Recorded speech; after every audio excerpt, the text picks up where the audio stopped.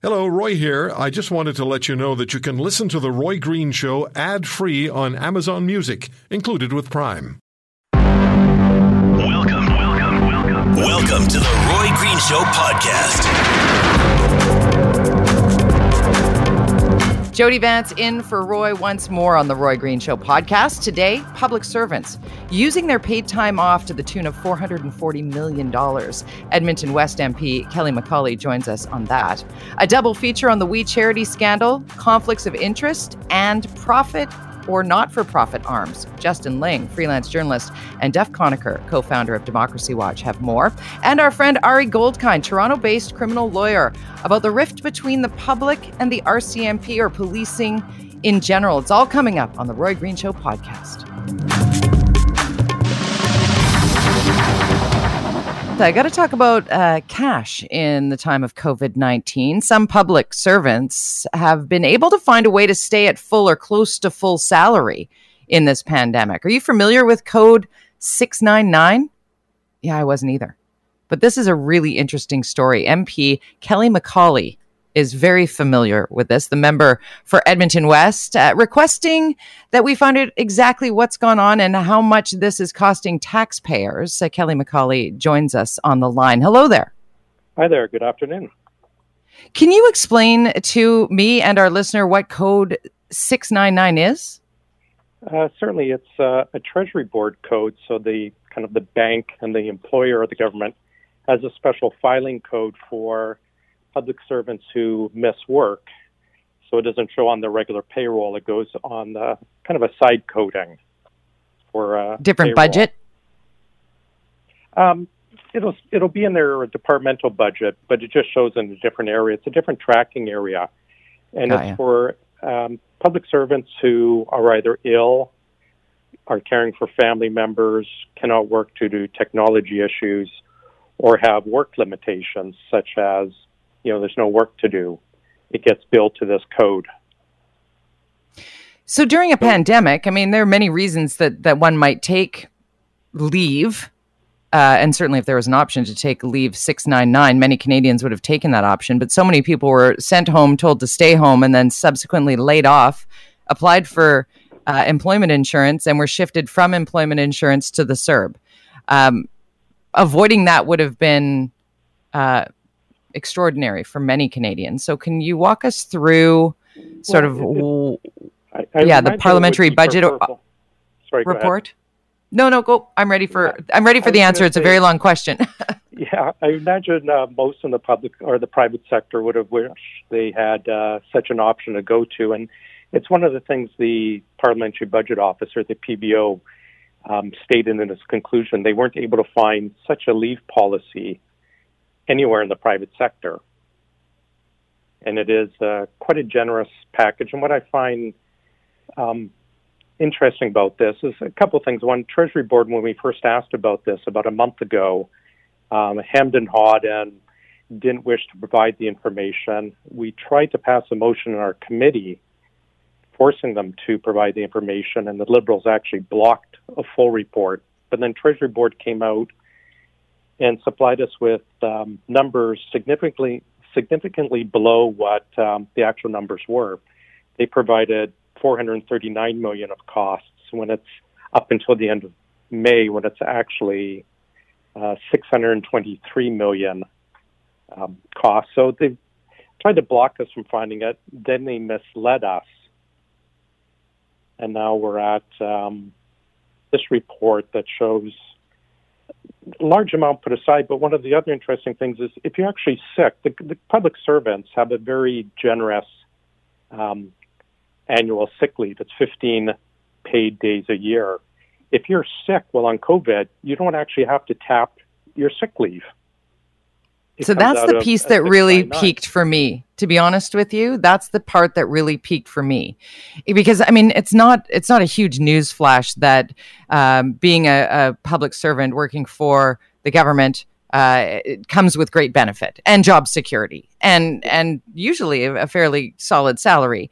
But here, where with regard to COVID-19 and having to quarantine, not being able to access, technologies, those things that you've sort of stated as part of requesting this 699 leave, the part where it says there's no stated requirement that the employee must exhaust other forms of paid leave, sick, family, vacation, or personal before taking 699. That to me is like extra. It's too much. Yeah. Well, and I agree, there has to be a fairness. There's a lot, as you can imagine, disruption in the economy, a lot of lives being ruined, a lot of restaurants, hotels, retail, small businesses wiped out, but they're still expected to pay up for this added benefit. Yeah. And it's an issue of fairness. And we look at, even in Quebec, they will provide payment for public servants if they can't find daycare, only up until daycare is open in June 22nd. And in other provinces, it's, we'll cover your pay, but it has to come out of your accrued sick leave. If you run out of sick leave, then you can tap into future sick leave. Whereas federally, it doesn't come out of your sick leave. And you don't even touch that. I was chatting with the PBO earlier. I think we have 1.5 million accrued sick days for the public servants. So there's a lot of sick leave accrued, about $6 billion worth, that in the regular world people are being asked to tap before they run into or before they access any special leave. We're not doing that with the public service. And that just compounds the Treasury Board trying to hide this information from us, and then misleading committee, and I think purposely putting out considerably lower numbers than what the actual numbers turned out to be. So in the interest of fair and balanced, in the next segment, we're going to actually have the National President of the Public Service Alliance of Canada on. What do you think he will tell us? I think Mr. Aylward, and I don't see eye to eye on this, I think he's going to say probably the exact opposite, but the numbers are quite low. And that's fair for him to say. He represents them, so he has to say this. But from our point of view, it's a fairness thing for Canadians in the private sector who don't have access to such things, but also the government possibly purposely providing parliamentarians with misleading numbers that forces us to go to the PBO to get the truth. And that's the piece of this that really would bother me as the person sitting in between the two of you that are obviously going to have opposite points of view, that one saying an inflated number over what we are finding in the report, and the other saying it's probably much lower. For me, it's like, well, if the parliamentary budget officer has put this report together, I want that to be accurate. Oh, 100%. Like, tell us what it is, right? And what Treasury Board told us was $439 million. What the PBO has been able to find is $623 million. That's only up until the end of May, and that's without benefits. So you add in 30% benefit. But the PBO's commentary, and when you look at the breakdown, the CRA, God love them, did a phenomenal job of actually tracking. The PBO believes that even their $623 million total is very largely underreported. So it's probably a lot larger total. So the PBO, when they figure with the underreporting, it could be up with benefits up to close to $1 billion. And Treasury Board came to committee and said it was $439 million. That is a large gap. Like, that's not a rounding error. That is an extremely large gap. And Treasury Board purposely misled by, not adding in 30% of the public service. Creative accounting shouldn't be allowed in government. It should not. It just should not be. And whether you want to pay public servants to sit at home or have them draw down your sick days or not, that's fine. That's a policy issue. Don't mislead Canadians. Don't mislead parliamentarians. Yeah, share the cost for what it is. Yeah, and Canadians have to pay for this, and they have a right to know what they're paying for. We're with Kelly McCauley, who's the MP for Edmonton West. What first sparked you to dive into all of this? Well, we've had an ongoing battle, I guess, with the Treasury Board over transparency for a long time now. And this is just part of it. We heard rumblings about the 699, so we just asked them about it. And the fact they hemmed and hawed about it and weren't forthright with us, led us to head to the PBO instead to look for answers.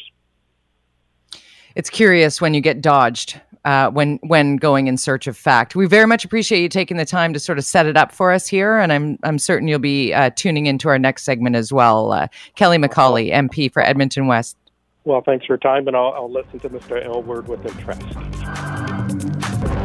Collectively, Canadians have learned an awful lot about the WE charity in recent weeks, but with each passing day, it seems we have wait, there's more.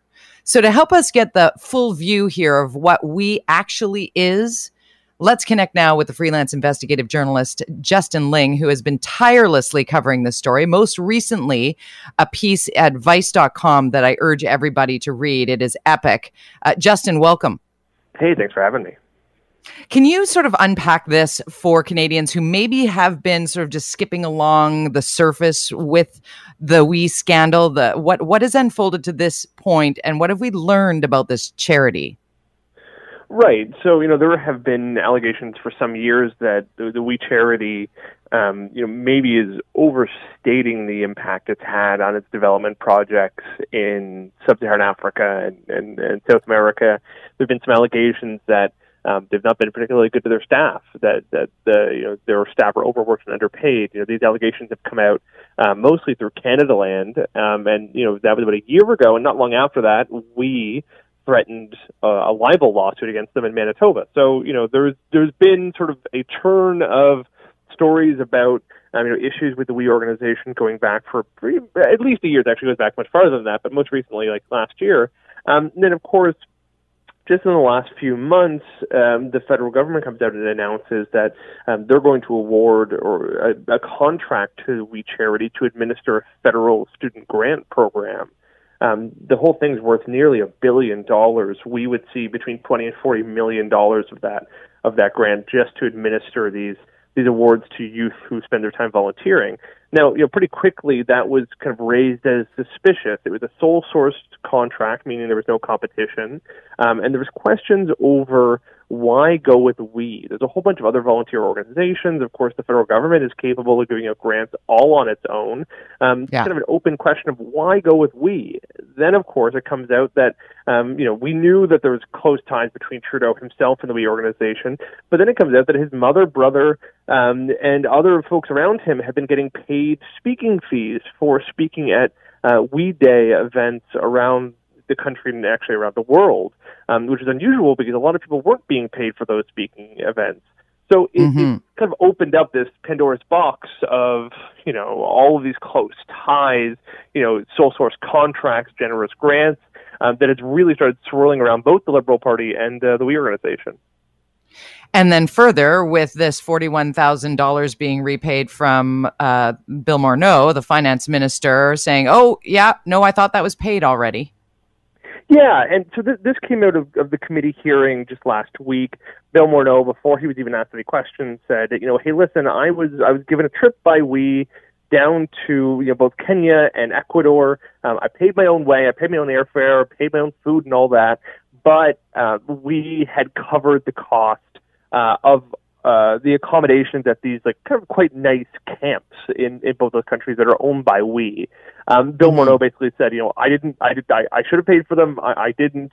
I cut them a check just today to indemnify them, and we're all square now. I think that may get him in trouble with the ethics commissioner. Accepting sponsored travel in any form is generally not allowed.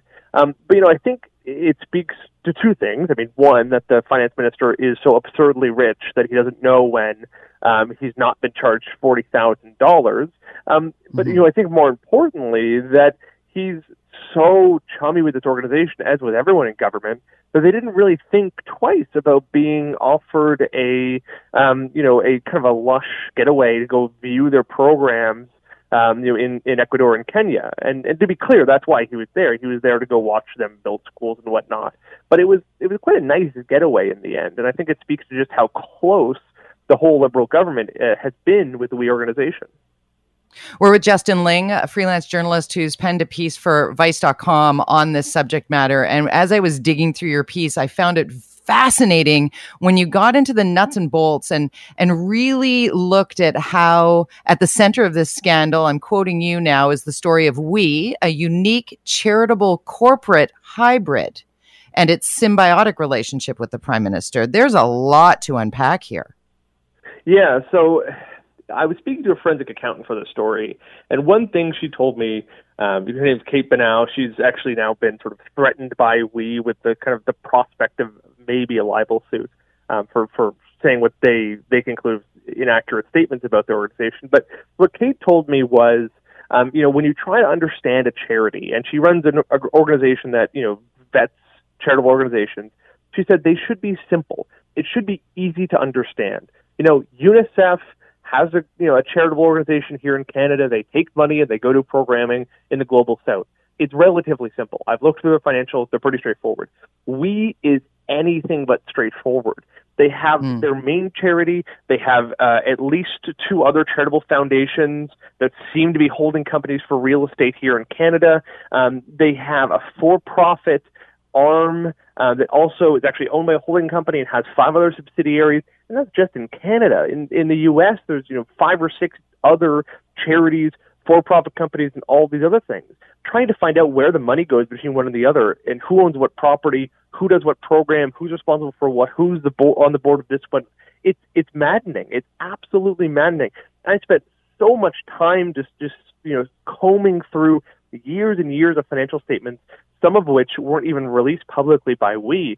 It's absolutely unbelievable. There's no way any organization should make their financial accounting this opaque.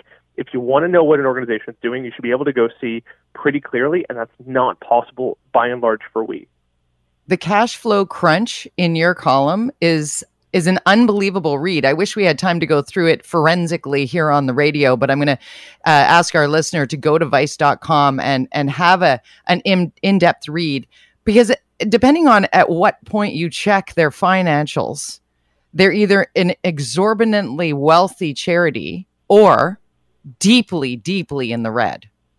Yeah, I mean, and their year end changes exponentially. Oh, again, when I'm saying things should be simple, one of the most difficult things that We has done is they keep changing their financial year. This is something businesses would not get away with if they were to do it. Their shareholders would go nuts. We used to use the fiscal year, went to a calendar year, and now they're using the school year. So they report their financials on August 31st, and it makes it really hard to compare one year to the next, because some years are 12 months, some years are 8 months, and actually the last 2 years, one of which is only 8 months, one of which is 12 months, they've been showing deficits, pretty sizable deficits. They say the reason they're showing deficits is because they changed their fiscal year, which really starts bending your brain a little bit. But actually, they got in trouble with their banks. They actually ran afoul of the conditions of some of their loans, which again is weird that they need to take out loans considering they tended to have a really good cash flow. And secondly, they actually ran afoul of their mortgages. They were gifted real estate by some of their big donors, but with the condition they maintain a positive enough cash flow to cover the mortgage payments. They didn't do that, and they got in trouble. They had to get a waiver from the banks so they wouldn't kind of default on those loans. So there's a lot of weird stuff going on here, and it would be really nice if they were a little more transparent with their donors and with the public, but that's just not how they operate. They engage in this sort of media tactic that is confrontational and difficult and opaque, and they're a really hard organization to cover. I've really never seen anything like it. Nor have I, and it, interestingly enough, brings us all the way to circle back with how is it that our Prime Minister thought it a great idea, or didn't recuse himself from the conversation at least, but how did our government at the highest level not do the due diligence on everything you just explained before handing that sole source contract of almost $1 billion to the We charity? Well, so here's the problem, is that We is really, really good at winning over corporate partners. And I don't want to make them sound totally nefarious. They are a charity. No. They do charitable work. They do good work in Africa, in South America, and Asia. There's no doubt about that. But part of their effectiveness is going to be corporations and saying, if you give us $2 million, $3 million, you're going to get branding in our in-school curriculum programs. You're going to get branding in our big kind of, joyous We Day celebrations. You're going to get branding on our international development programs, and you can dictate to us what you want to what you want us to teach in schools, what you want our We Days to be about. Your executives can come grace the stage at We Day. All state insurance executives get on stage and address the We Day, crowd. It's really bizarre, but that's what they're so effective at. They go to their donors and say, you give us this money, you're going to look cool, you're going to look engaged, you're going to look socially responsible, and the youth are going to love you. And that's a really powerful sell to the Liberal Party of Canada, which relies on the youth vote to keep winning elections. I think it's what led the Liberal Party to just not think twice about some of these things, because they're so in the pocket, or so in favor, or so aligned, I think, philosophically with the We organization. And to add to that, I have a 12-year-old. He knows all about We Day. He also knows within schools that you have to wait your turn to be old enough to attend, and then you have to do good in the community in order to earn your free ticket to attend. It is very much an aligned, at first blush, it would be very much aligned with the program that was announced that now famous day when Prime Minister Trudeau stepped before Rideau Cottage and announced he really wanted to help the youth in Canada, and this is how it was going to happen. And somewhere lost in all of this are those youth who are still looking for that summer job or that way to save up their money for their future education. That's the downside and really the drag in all this, if I can quote the kids, Justin. So it's really important, I think, the works that you're doing right now, as heady as it feels. I certainly appreciate all of your hard work and you taking some time out of your Sunday to join us here. Absolutely. Thanks for having me. That is Justin Ling. You got to read the column at Vice.com. And as Justin mentioned, Canada Land, Jesse Brown and what they've broken over the last year with regard to the inner workings and behind the scenes of the We charity. We're going to continue on with talking about the We charity scandal and how it snowballed from questions of conflict of interest by Justin Trudeau, whose family members made lucrative speaking fees at We events, to questions of conflict of interest from Finance Minister Bill Morneau, whose family benefited from $41,000 worth of We-sponsored travel. And now it turns out that the contract at the center of the scandal for We to run a Canada Student Service Grant didn't even go to the We charity at all. It went to We's real estate holding. There's a lot going on here, and we need to continue the conversation about it as we learn more almost by the hour. So we're bringing in the nonpartisan group that you've likely heard of here, Democracy Watch, all about holding governments and big business to account to all Canadians. The National Citizen Advocacy Group, very much with a full plate at the moment, with the We charity scandal really literally blooming by the day. Glad to welcome the co-founder of Democracy Watch, Duff Conacher, to the show. Hello there. Hi, Duff. Hi. Thanks for doing this. My pleasure.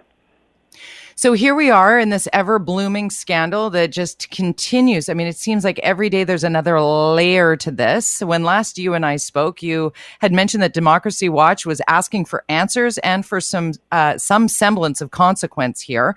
Where are we at with regard to what you've learned thus far on this We file, I guess?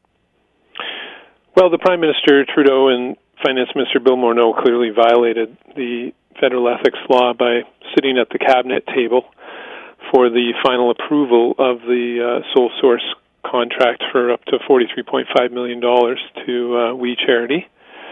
The big questions still remain. Did the Prime Minister or anyone on his behalf, or the Finance Minister Bill Morneau or anyone on his behalf, intervene in any way in the process that they claim the public service on its own came up with the idea of handing this sole source funding of almost $44 million to We charity? Did they try to influence it in any way, or did anyone acting on their behalf try to influence it? And that needs to be investigated by the RCMP and the Auditor General and the Ethics Commissioner. And really, we need the paper trail here, right? Not just the paper trail, but phone logs as well, and everything electronic. Any communications at all between anyone in the public service, anyone in any minister's office or the Prime Minister's office, and We charity.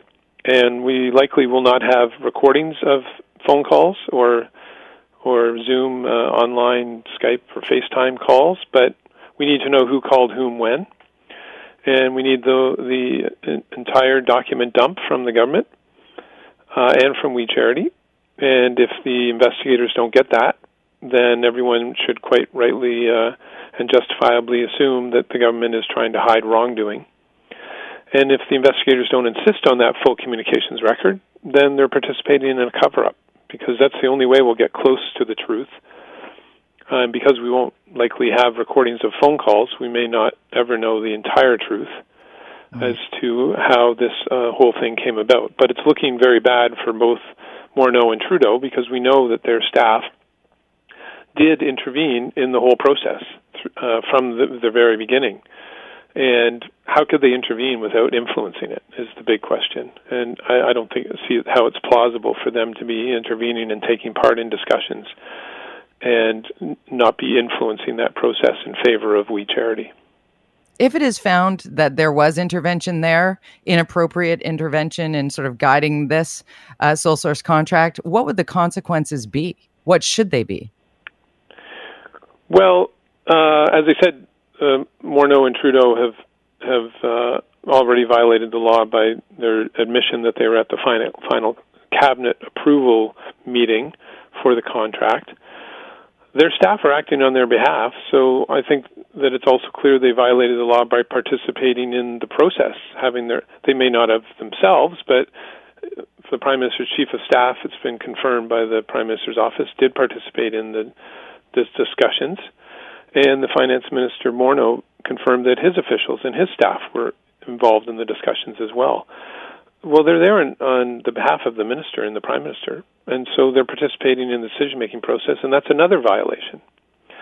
If they tried to influence the process while participating in it, then that's another violation. These are different sections of the federal ethics law known as the Conflict of Interest Act that are there to prevent trying to influence a decision and also participating in the decision-making process, let alone making a decision when you have a conflict of interest. So it just adds to the multiple violations. It also raises more directly a question of whether they have committed a breach of trust, a violation of the criminal code, because rigging a contract process in favor of one of your family's favorite charities is more than just an ethics violation. I think it really raises the serious issue of a breach of trust.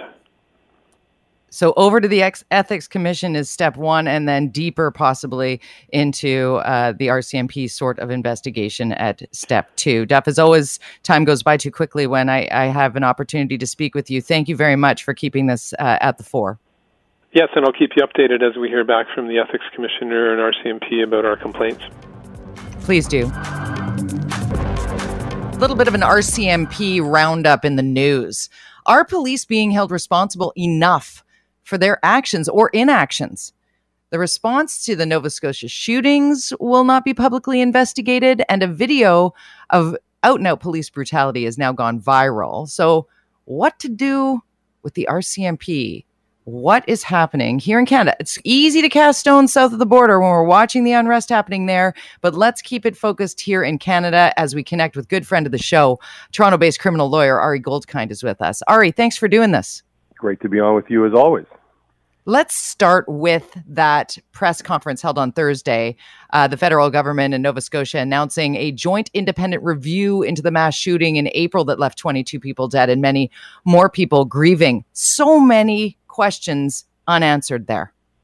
Well, that's true. And the problem is that, when the public loses trust, and this is the bigger point of it, whether it's Nova Scotia, whether it's anywhere else, where the public loses trust and feels like everything is done behind closed doors, that threatens the very institutions which many Canadians point down south of the border, where we're always talking about Trump and the Trump obsession with derailing institutions and making institutions not matter. So as somebody who's been very, very critical of the RCMP for many years on many issues, my view is they've got to start thinking through in a much more smart, cogent public relations strategy, that they're no longer viewed as the Mounties or Mickey Mouse and start to be looked at as an organization that isn't at all close to being something that the public feels, let's just say, is not worthy of respect.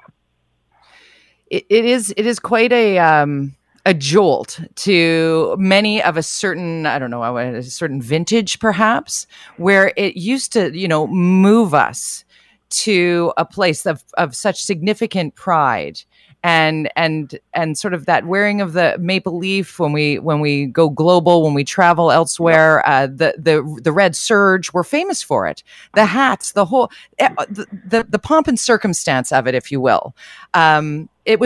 The RCMP was held to such a high regard.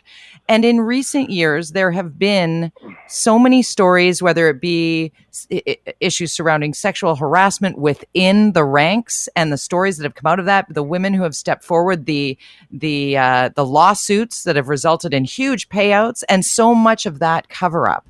And now we move to where we are currently. And there are so many stories about this Nova Scotia shooting, the identical look-alike RCMP car that is involved in it. Was there money that changed hands somewhere? There were these skip-along stories that we just really need some straight answers from. As citizens, we deserve it, not even from a media perspective, but as citizens. Well, let me break. There were 2 or 3 components to that part of what you said, and I think each one is important, but I think there's a danger in lumping them together.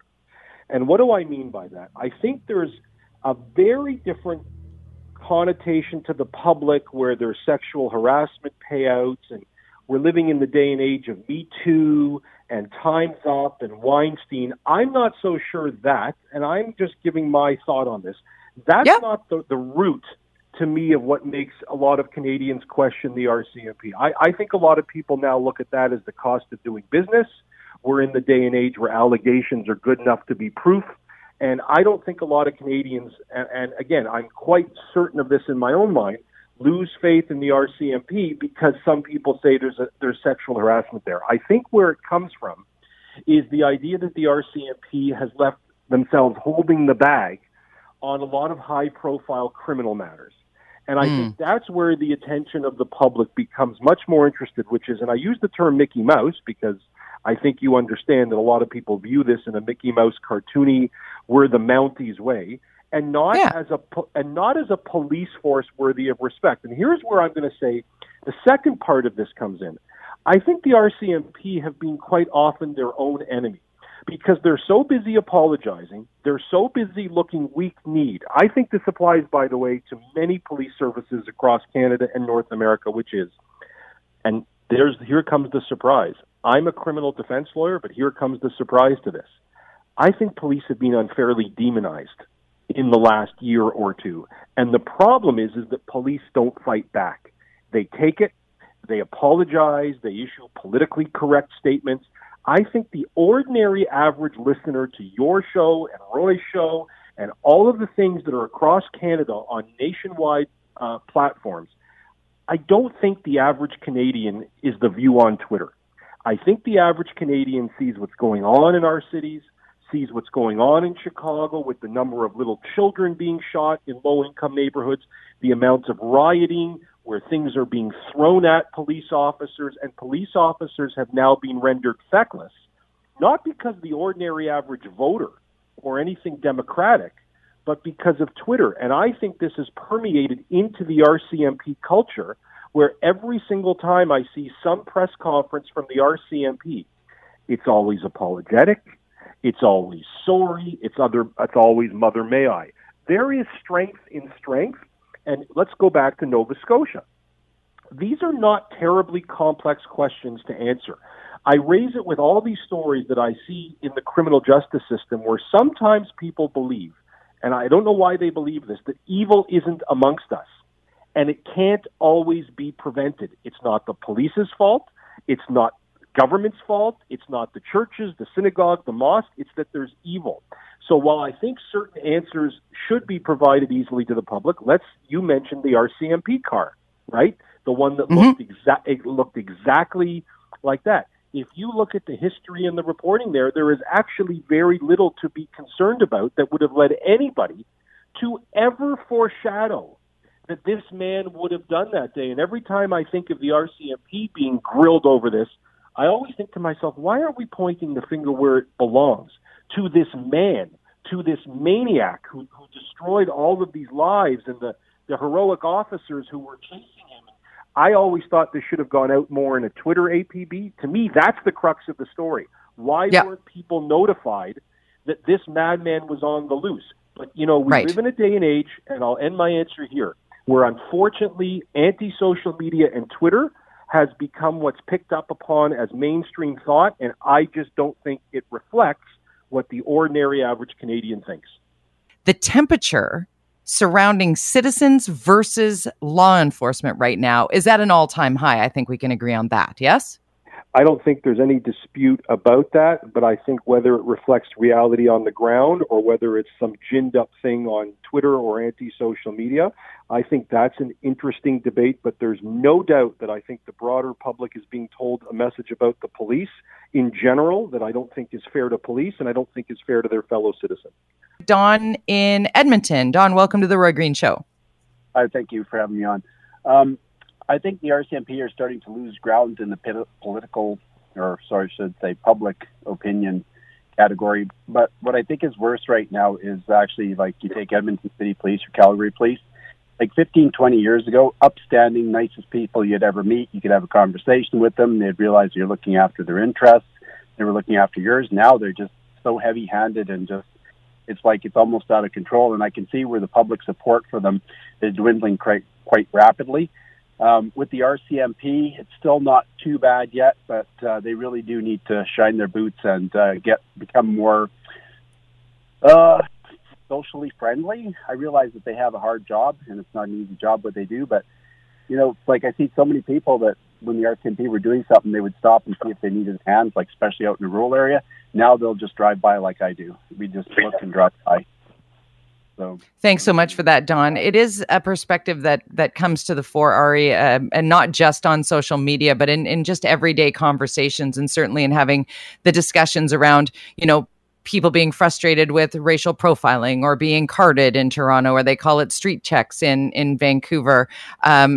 That sort of the feeling that the whole Black Lives Matter movement is about, putting a halt to the targeting of Black people by law enforcement, that definitely started to bubble up in the United States, but has sort of come across the border in many guests that I have entertained here on various talk shows. It is perhaps something that, for me, as a privileged white woman, a middle-aged privileged white woman, I don't have that concern when I send my 12-year-old son out the door. I say, look for the police officer if you're in trouble. Go in search of someone in that uniform to help you if you're in trouble. That's not the case for, our producer, Jumio Gonzola, who penned a piece that is an open letter to her two children.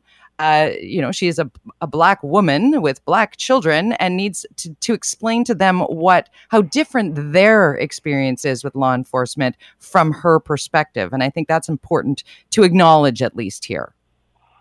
I will not pretend to speak for somebody else's perspective. I think these are issues that you and I can't cover in 10 minutes. I think they're very, very complex.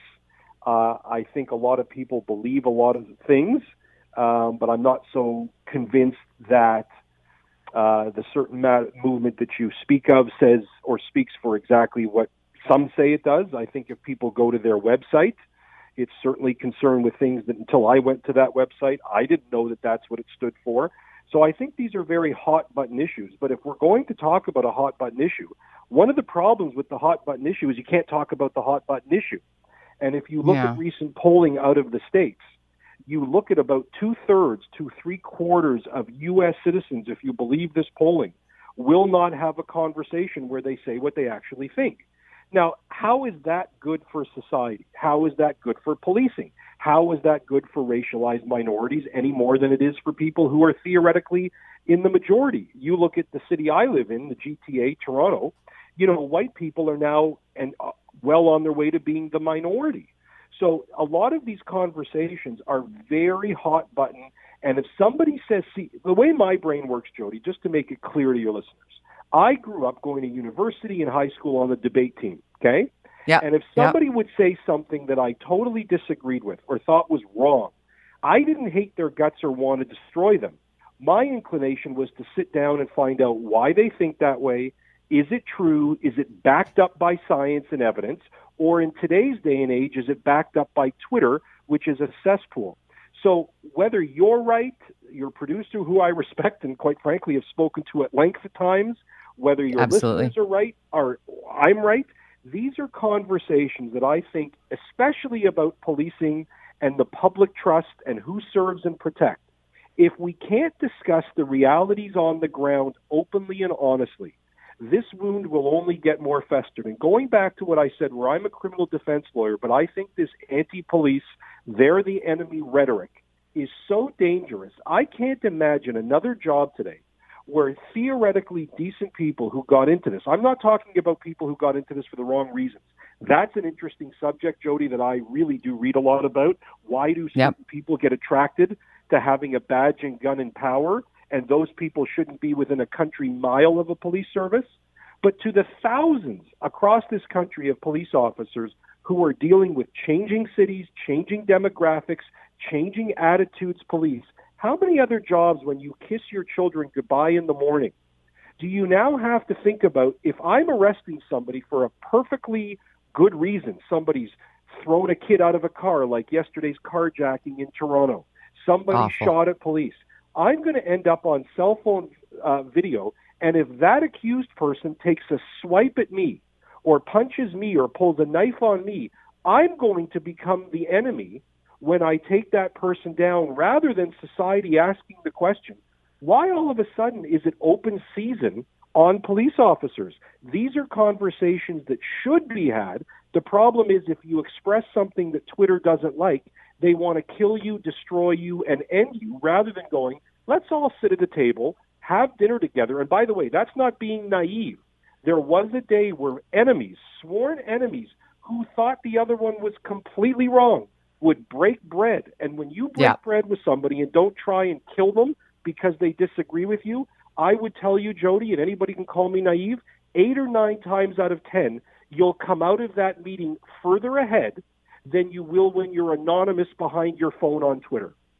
Right. Solving problems. Breaking bread helps solve problems. There is no question about that. And I think what you've stated here is very much necessary to infiltrate dinner tables where people sit and just bandy about the anger piece and why we are pushing back. Because in all of the conversations of trying to move things forward toward a better societal, I don't even know, temperature. It's so hot button. You say that hot button issue. How do we cool the temperature without actually touching the button? We have to touch the button, and we very much did in this conversation, Ari. I thank you for being as honest and forthcoming and fearless in putting forward your opinions on this, as always. I appreciate you. Thank you. Always great to talk to you, Jody. That's Ari Goldkind, Toronto-based criminal lawyer. Thank you for listening to today's podcast. If you want to hear more, subscribe to The Roy Green Show on Apple Podcasts, Google Podcasts, Spotify, Stitcher, or wherever you find your favorites. And if you like what you hear, leave us a review and tell a friend. I'm Roy Green. Have a great weekend.